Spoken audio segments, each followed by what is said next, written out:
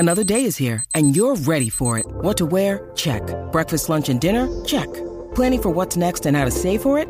That's where Bank of America can help. For your financial to-dos, Bank of America has experts ready to help get you closer to your goals. Get started at one of our local financial centers or 24/7 in our mobile banking app. Find a location near you at bankofamerica.com/talktous. What would you like the power to do?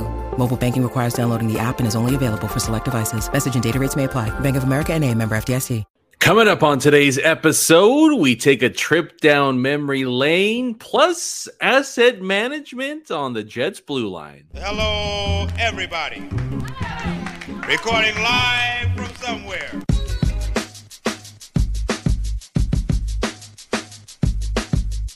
What's good, and welcome to another episode of Skates and Plates on the Hockey Podcast Network. I'm your host, Brandon Rowicki. You can follow me on Twitter at Brandon_Rowicki or the podcast at Skates Plates Pod. All right, let's finish off the month of July in style. Happy to have you guys back on here. CJOB's Tyson Rowicki joining us once again as we, well, let's be honest, continue to scrape the bottom of the barrel and try to find things to talk about. It's that time of the year in hockey season. I think August is going to be a little more fun, a little easier, but yeah, the mid to end part of July is a bit of a tough one, but we're going to try to have some fun with today's episode. Thanks to a little tweet Tyson sent me earlier today. So we'll explain that a little bit more as we go on with the episode here. But like I mentioned, T-Dog here to join us once again. Tyson, how are we doing today?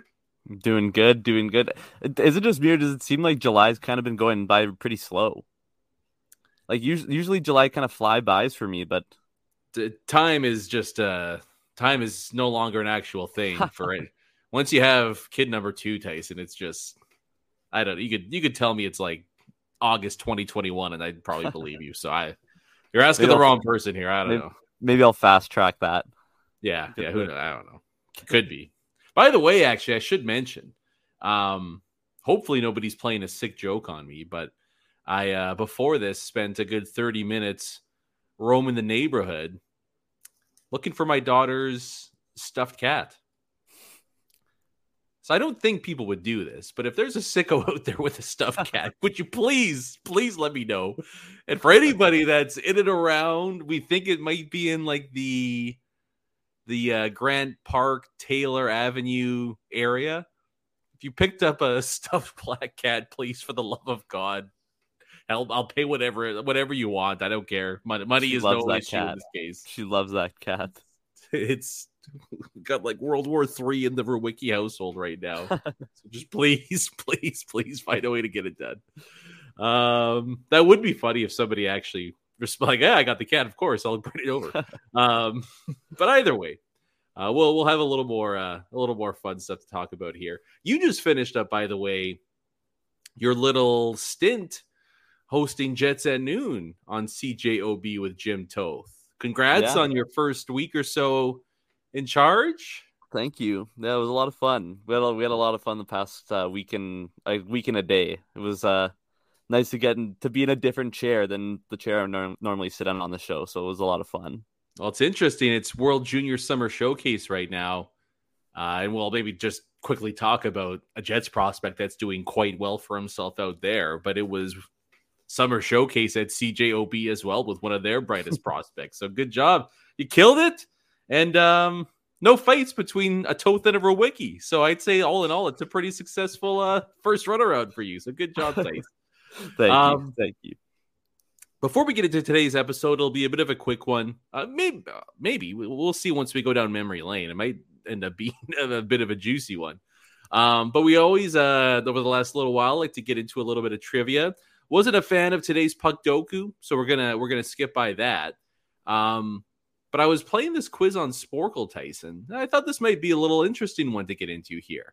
And so I'll throw it a couple of questions your way, but the trivia here is on NHL playoff stat leaders of the 2010s.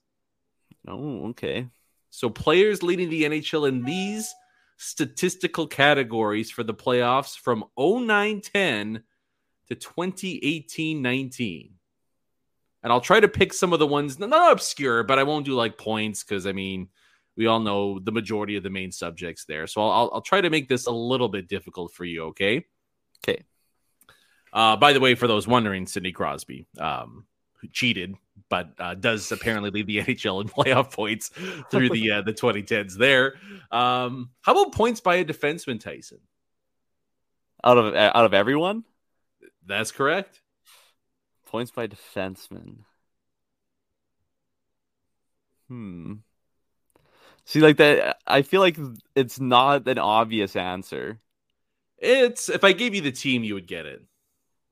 My first thought was Victor Hedman, but I don't think that's right. No, because that would have been he's done a lot of damage in the last couple of years. Duncan Keith. Duncan Keith was the man there. I thought I'd start you off with an easy one, and you blew that. So good stuff. How about this is a cool one. And there's been 3 players in the 2010s in a single playoff run that cracked 30 points. Can you name one or any of those 3? Like cracked 30 points? 30 points in a single playoff run. Danny Briere. Danny B was definitely one of them. I remember Danny Briere. And we'll get to him in just a sec. Danny Briere had 31, right? He had 30. Another player had 30, and one had 32, which is the benchmark right now. Taves? No, Taves had 29 though, so pretty solid guess there. One West, one East. I'll give you one more guess. 30 points. I'm trying to think of the Conn Smythe winners. That won't help you. Oh wow. Yeah. None of these guys won the Conn Smythe. Only one of them won the Stanley Cup as well, by the way. I feel like the West one is Kings. Is that right? All right, let me. You got to pick up the pace. We can't keep people waiting here. There you go. Yeah, Kuznetsov had 32. Logan Couture had 30. Yeah. Right. I'll take 2 for 3 there. That's pretty good. I'll give you that. 2 for 3 is solid. But yeah, interesting that Briere, Couture, 30 each, and no Conn Smythe, no Stanley Cup to go with it either. And Kuznetsov, I think he outscored Ovechkin. He had 5 more points than him. But that was kind of the more the Caps one. Let's just give Ovi the Conn Smythe sort of a deal. He did have like 7 more goals too, to be fair. Whatever. I won't give you that one. That one's probably too hard. Let's do can you name, this is an interesting one. He played for multiple teams, but there's one player that by far beat everybody else in terms of most playoff games played in the 2010s. Do you want to give a stab at that? The hint I'll give you is that the majority of the games that he played was with the New York Rangers, but he did play with at least one other team.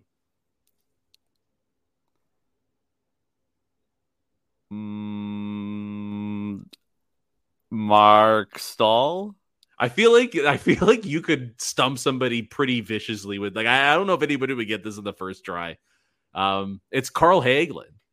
Wow. Yeah, because he was a part of the HBK line with Pittsburgh, so a couple cup runs there. The Rangers went deep a bunch in the 2010s. I think he was on the Washington Cup team too, wasn't he? Was he? Oh, I think he was. Yeah, he did. Yeah, that's pretty impressive. Yeah, he had 128. The next closest was Chara, and Kunitz had 119. So that's a pretty big lead for Carl Hagelin there. Interesting Jets-related one, Tyson. Mark Scheifele has the highest playoff shooting percentage of the 2010s. Wow. How does 26% sound? That's pretty crazy. Yeah, that's not too bad. Not too bad. There's some interesting ones in there. Give it a look if you guys check out Sporkle or not. There's some pretty. How many goals does Scheifele have? Sorry for interrupting, but well, it would have been that one Western Conference Final run, right, where he had 12 or 13. So there was that, and then there might have been one more. He wouldn't have been much more than that though, because they would if I guess if you count the Blues run, he would have only had a couple in that one as well. It's kind of crazy to have a 26 shooting percentage in That's pretty juicy. Yeah, that's some that's the kind of percentage that'll get a guy a $8 million contract when he might be worth a $4 million deal, sort of a thing there. But good stuff. Impressed with your run there. Danny Briere, by the way, Tyson was second place in that shooting percentage. Now, why we're talking so much about Danny Briere, and this will be the focus of the episode here today, is Tyson sent me an interesting little tweet earlier today. It was a Flyers related one. And of course, we have to go back many, many years about a positive memory. But it was just a tweet essentially celebrating the Stanley Cup run that the Flyers made back in 2009-2010. And it was like a montage video sort of a deal, right? Where it's like all the highlights of the playoff run, all the way leading up to Game 6 of the Cup final there. And it got me feeling good for the first time in a long time as a Flyers fan. And it got me thinking along those lines, and because there's not a lot to talk about these days, Tice, that, especially like as far as me being alive, would have been like the high mark in terms of best moments as a Flyers fan. Best anything on ice related that I've seen by a country mile. I mean, you could do a top 5 list from that single playoff run alone. But it got me thinking, what would be your favorite Jets 2.0 memory? And we'll try to keep it vague like that. So it can be something on ice related. It could even be something off ice related. Doesn't have to be, something shrouded in playoff glory. It could be a single play. Just anything that pops into your head when it comes to, I guess, the thing that makes you feel the best about the Jets since they came back to Winnipeg. Is there one that popped into your mind right away? Because there was one for me, and it might not be, I guess everybody would maybe equate the 2018 Western Conference final run, but that wasn't it for me. But I'm curious if something popped into your head for you.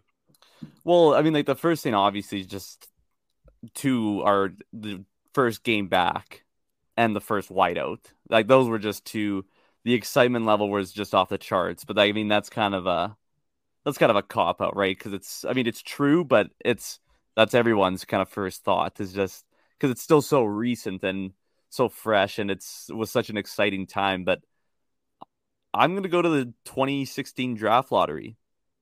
Oh, interesting. And when the Jets won that number 2 pick, then there was a big buzz. Like I remember everyone I talked to was so pumped about getting, and this is all without the foresight to see how everything would have went down. But in everyone's heads, it was like, we got the new Teemu Selanne. Like they don't play necessarily the same style, but this is going to be our 2.0's Teemu Selanne.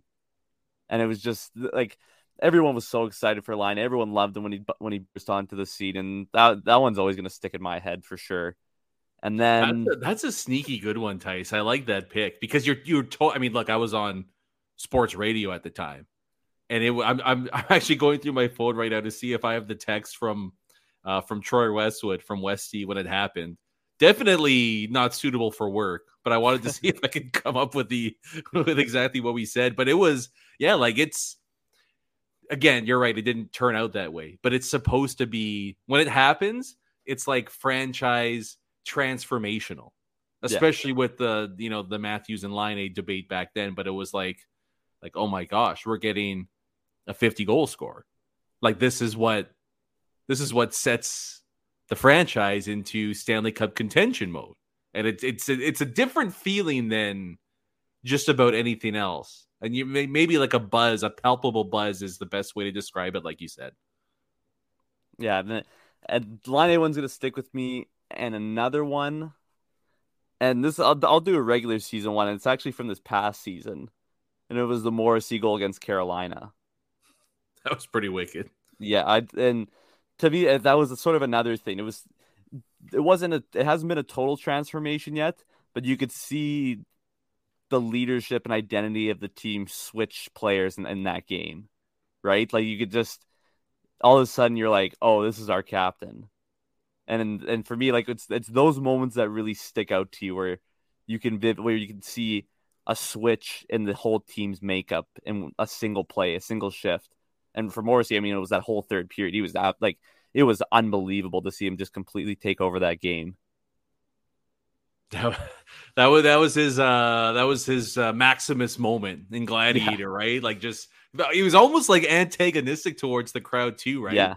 Like, it was kind of like, oh yeah, now you're cheering. That's really, because I love that. Yeah, I mean, I love me some Adam Lowry too, but I would agree with you there, where that's probably the moment where the C gets stamped on his chest, and not going to be surprised to see him rocking that headed into Game 1 this season. So yeah, those are solid. I like that. Those are, at least, like, it's out of the box at the very least, so I can get down with those.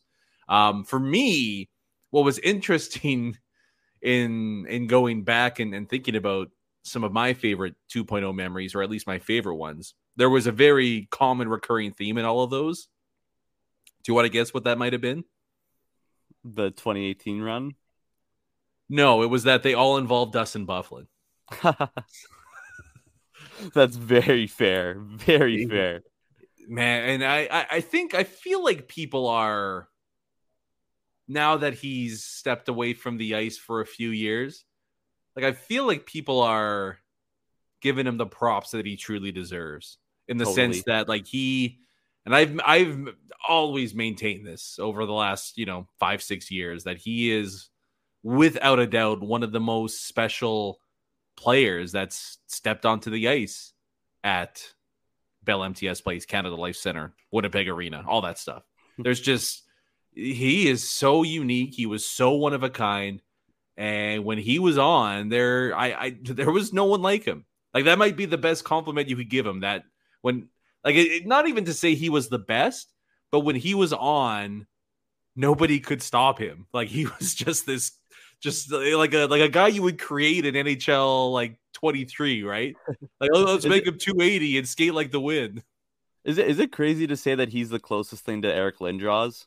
I've said that all the time. Yeah, I've said that back in the 2018 playoff run. I was like, this dude's Lindros. Like, there's nobody physically that can compare to what Byfuglien did. And I think, even right now, nobody compares. Like Ovechkin is a freak. I mean, he's a little bit different, though, I guess, but probably similar. But to, like, he doesn't play as much as the imposing style that, like, Lindros and Byfuglien did.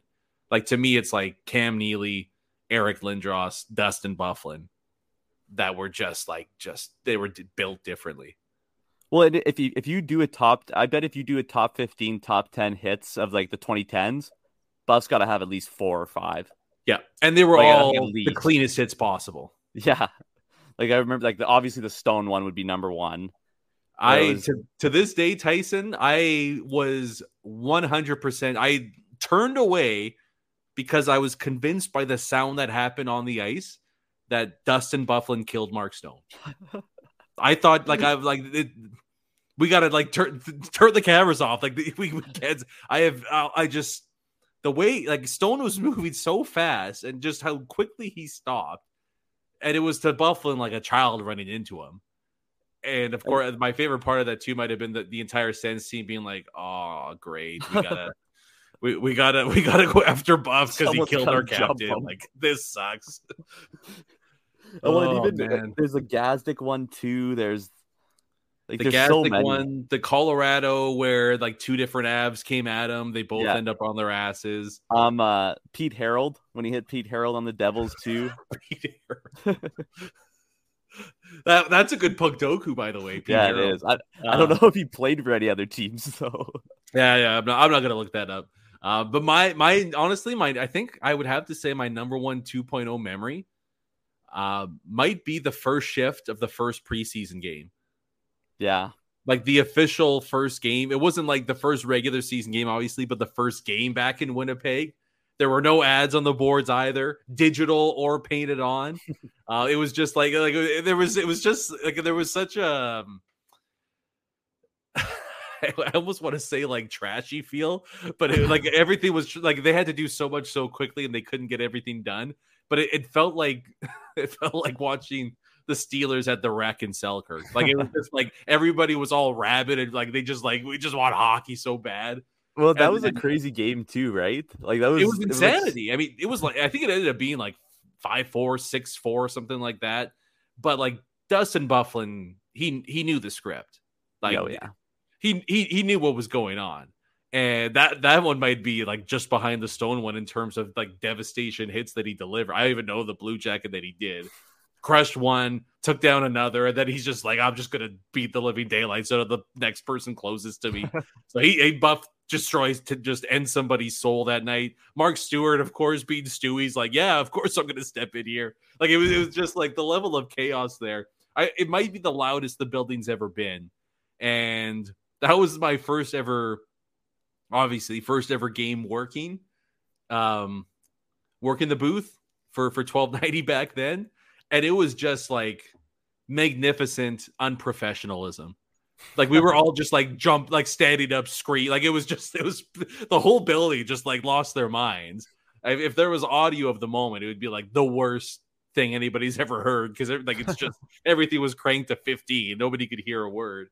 But it was like, oh baby, the NHL is back and it's not going anywhere. So I don't know. That might be my personal one, my personal favorite, even though it wasn't an actual NHL game, which maybe makes it all the better there. And then the other one, like you mentioned there, not even the game itself, but the first playoff game, warm-ups. It was sold out, and the whiteout. Like it wasn't like people crowded near the bot. Everyone was in their seats. It was just like the coolest. Like that'll never happen at any other place ever. I just thought that was like, okay, that's like Winnipeg hockey to a T right there. That just explains everything. We need to get the arena back to that level. Yeah. It's going to take a while. But man, just imagine, like it is such a different X factor when you have that momentum, and it's no matter what people say, there is 100% a factor in that. And even like one of my favorite things of the past couple of years is when it was the Avalanche playoff run where they would always just sing the songs after they stopped playing. Like I just like there's something about singing at a sporting event. That's what the Brits have figured out to a T. It's just there's something about singing at a sporting event that makes sense. Yeah, I am 100% on board with you. It's never going to happen here. I don't know if it's cultural, whatever it is. It's not going to happen. I don't even know what the song would be either. I don't like hearing. I forget what other team was doing. Oh, I guess it was Florida.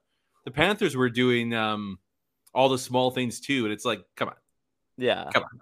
Find your own song. Get your own song. That's why you lost the cup. Like, get your own. You can do a Blink song. Just like pick a different one. Actually, quick trivia question for you, Tice. Do you know who scored the first playoff goal in Jets 2.0 history? Was it Perreault? I feel less confident now that I felt pretty confident. I'm pretty sure it was Lee Stempniak. Oh, wow. I'm like I just so vividly remember seeing it live. And I'm pretty sure it was a 5-hole snipe too on I guess it would have been Hiller with Anaheim back then. Was it Freddie? Hiller or Freddie? I can't. Oh man, I was so confident, and then the second I thought of that, it's like, oh, maybe I was wrong. Damn it. Okay, let me look that up quickly. I'm pretty sure I'm right though. You're right. You're right. I believe it is Stempniak. That was a pretty sweet moment though. That the building, it was everybody. I think like kind of wasted that, not wasted, but like everybody was ready to go, and by the time the game started, everyone was like drained, and then it's just like waiting for the first goal, and Stempniak eventually scored it. I'm trying to remember too now.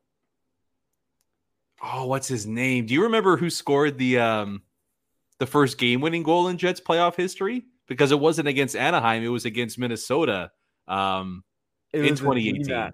It was a D-man. It was like a journeyman D-man too. Oh, well, was it crap? I know. He's the guy has the same name as a guy on the 2010 Olympics. Joe Morrow. Joe Morrow. That's who it was. It was 100% Joe Morrow. Morrow. That was like a deflection almost, wasn't it? Or like off of a wild guy? It might. Yeah, it was a point shot. Just kind of like ripped it towards the net and it found its way in. That's a good pull there. I knew it was a rando, and I was right. It was Lee Stempniak. But but it was Freddie Anderson that he beat, not Jonas Hiller. So half points for me there.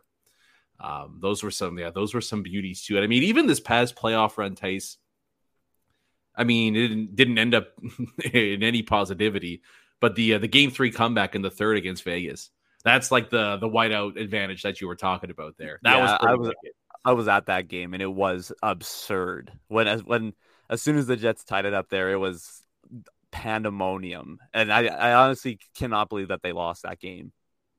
I really can't. Oh, I can. I can definitely believe that. Yeah. Oh, well.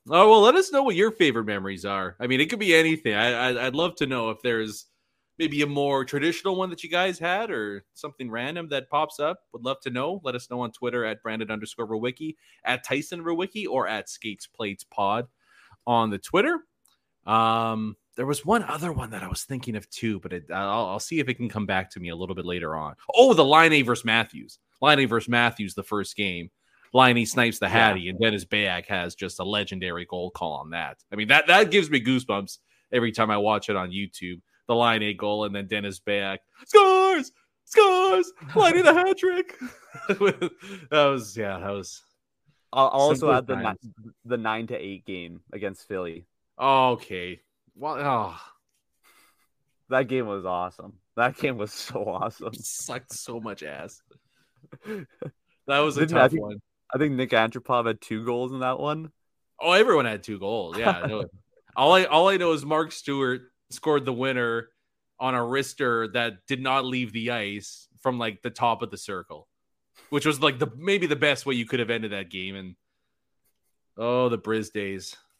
I mean, you think it's bad here in Winnipeg, but you didn't have Brizgalov playing in it for your team, so I don't want to hear it. Didn't give the keys to the franchise to Mr. Universe. No, but it's been a fun 15 years, Tice. Been a fun run since they went to the Cup final. So I wanted this to be positive, but of course you find a way to completely ruin everything and send me into a tailspin. All right, well, let's switch topics quickly here. One last thing that we'll get to before we call it an episode. Should mention quickly, for those interested, World Junior Summer Showcase, Rutger McGroarty had himself a pretty good afternoon, playing on the top line with Cutter Gauthier of the Flyers. And this report here, McGroarty had a pair of assists, a pair of penalties, aggressive at both ends, won a load of puck battles, and his passes were gold. Going to be a huge part of the junior team in December. So there's a good amount of positivity on maybe the new fan favorite for the Jets after his performance at the prospect development camp a little while back. But good to see McGroarty is keeping it going, playing with some solid players, and Team USA should have a good club heading into this Winter's World Junior. Yeah. That was an unfortunate one for the Swedes. But it'll be interesting to see where McGroarty, where he ends up. Maybe it will be with Cutter Gauthier at the World Juniors. That would be good news for the Jets to have him stapled to one of the up-and-coming hot prospects in the NHL right now. So good for McGroarty. And then the other thing, Tice, mentioned it up there at the top, but Logan Stanley is still has yet to sign. And the logjam on the blue line remains. No real idea what this team's going to do. Stanley requested a trade back in and around the deadline. I mean, I don't think him not being signed right now means anything. But isn't it wild that we still don't have any real clarity on what the Jets are going to do on the blue line when it comes to like the latter half of, NHL hopefuls? Yeah, to me, this has been one of my biggest gripes with the management is how they've handled the Stanley and Heinola situations. And I'm not a big fan of Stanley or Heinola. Like I'm really not. But the whole point is that there's too much just sitting around with these guys, and you can't be a draft and develop team. And then when it comes to draft and develop, you do the draft and you do the developing. And, by all accounts, if you're just looking at the numbers, Heinola has nothing really left to prove in the AHL. So you give him an extended look. Like there was one season where Heinola played 8 games And there's guys like Lucas Spiza, Anthony Boteto. Like, those guys are playing 50 games in a season. Yeah, that was the rough time, right? Where they were just guys that had no future, short-term deals, and weren't helping the team win. Yeah. Like, it's I can understand the Dylan and Schmidt trades where it's like you're hoping that they become like big-time performers for you. Like, that at least makes sense. Yeah. Now it's kind of biting them in the butt a little bit, but I can understand. Like, at least you can understand the thought process there. Back then, it was just like, what are we even doing here? Yeah. Like, you're really wasted just a prime asset in a first round pick, because if you like, you're telling me that if you didn't give Heinola 25 games this season and he puts up 8 or 10 points, he's going to have at least second round pick value there. Instead, he's getting he got a couple games here or there, 10 games at most, playing 12 minutes a night. And I think my biggest gripe with Billy is that he just can't. Don't think he can process the NHL game at a quick enough level with his foot speed. And I think he's got when he has time and space, he has the ability to make really creative plays. I think it's just when the pressure gets amped up a little bit, I think that's where he struggles. But you know what would be a good way to get used to that at the NHL is it's to play in the NHL. And that's I think that's my gripe is you're not going to know what you have with a guy with him just playing 10 games. I mean, you can think what you want about him all you want in those 10 games that he plays, but it's just not a big enough sample size. You got to give him at least a stretch of games where he's playing he doesn't have to be playing 18 or 19 minutes a game, but like a legitimate 15 minutes a night where he's just getting into action. And that just hasn't happened. Yeah, I mean, a few things there. One, love that you set the Guinness World Record for using gripes the most times. I got to give you props for that. I'm the gripe man. The gripe man. But you're not wrong. I mean, just think at the very least you would have clarity one way or the other at this point, right? On Villy and probably Stanley too at this point. Like, you would at least know one way or the other what they are for the most part. There's still a lot of unknown, more so with Heinola than there is with Stanley. But again, I can understand a little bit bringing in Dylan and Schmidt to kind of maybe make a bit of a run as opposed to the Poolman, Spiza, all that, Boteto, all those players coming in and just blocking guys that should be playing. And, you know, what's interesting to me, Tyson, before we wrap it up, you know, I for those that probably know, but if you don't know, I love the Premier League, follow soccer a lot, and Chelsea's my team. But what's interesting to me, not about Chelsea necessarily, but about some of the other teams in the Premier League, you know, there's obviously the big four, big six, the clubs that, you know, legendary clubs, spend cash like it's nobody's business. They operate differently than the rest of the entities in that league. But the ones that are maybe a little bit behind that, they're very honest about their situations and about who they are as a franchise. And what's always fascinating to me about that is there's not only a team understanding, but like a fan base understanding as well that, you know, we have to operate differently than other clubs. We have to, even if they are 18, 19, 20, give these kids the playing minutes over somebody that might be a slightly better player right now, because we don't have any other path to viability. Like, we can't go toe to toe with some of these other clubs, and they feel, and I think it's, you know, borne out by, you know, for the Brightons and some of these other clubs there, that the strategy works for them. You know, maybe not to reach the level of a Man City, right? But at least they become competitive, as opposed to let's try and do the same thing everybody else is doing, when it's just not going to work that way. And I wonder if the Winnipeg Jets that might be the best path moving forward for them, is just saying, look, we all know the situation. We can't sign free agents of value.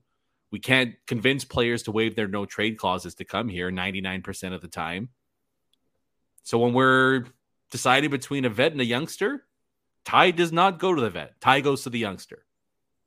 Like, there needs to be, I think, a much greater emphasis put from management side of things on, we need to get these young guys in the game, Maybe it costs us, maybe it doesn't, but it needs to be known league-wide that the Winnipeg Jets are a club that prioritizes development, like you said there. We're a development club, and maybe we can make a run every once in a while, but we can't try and go at, the Avalanche, the Lightnings, the Panther, like maybe not the Panthers, right? But, some of these higher end clubs that can attract free agents, attract players to sign cheap, because that's just not the reality of the situation that you're in as a club.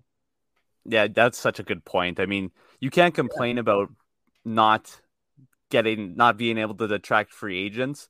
And then when you have guys who could potentially be high-end players with first-round picks and you don't give them the playing time and then they want to leave, you can't get upset. Yeah.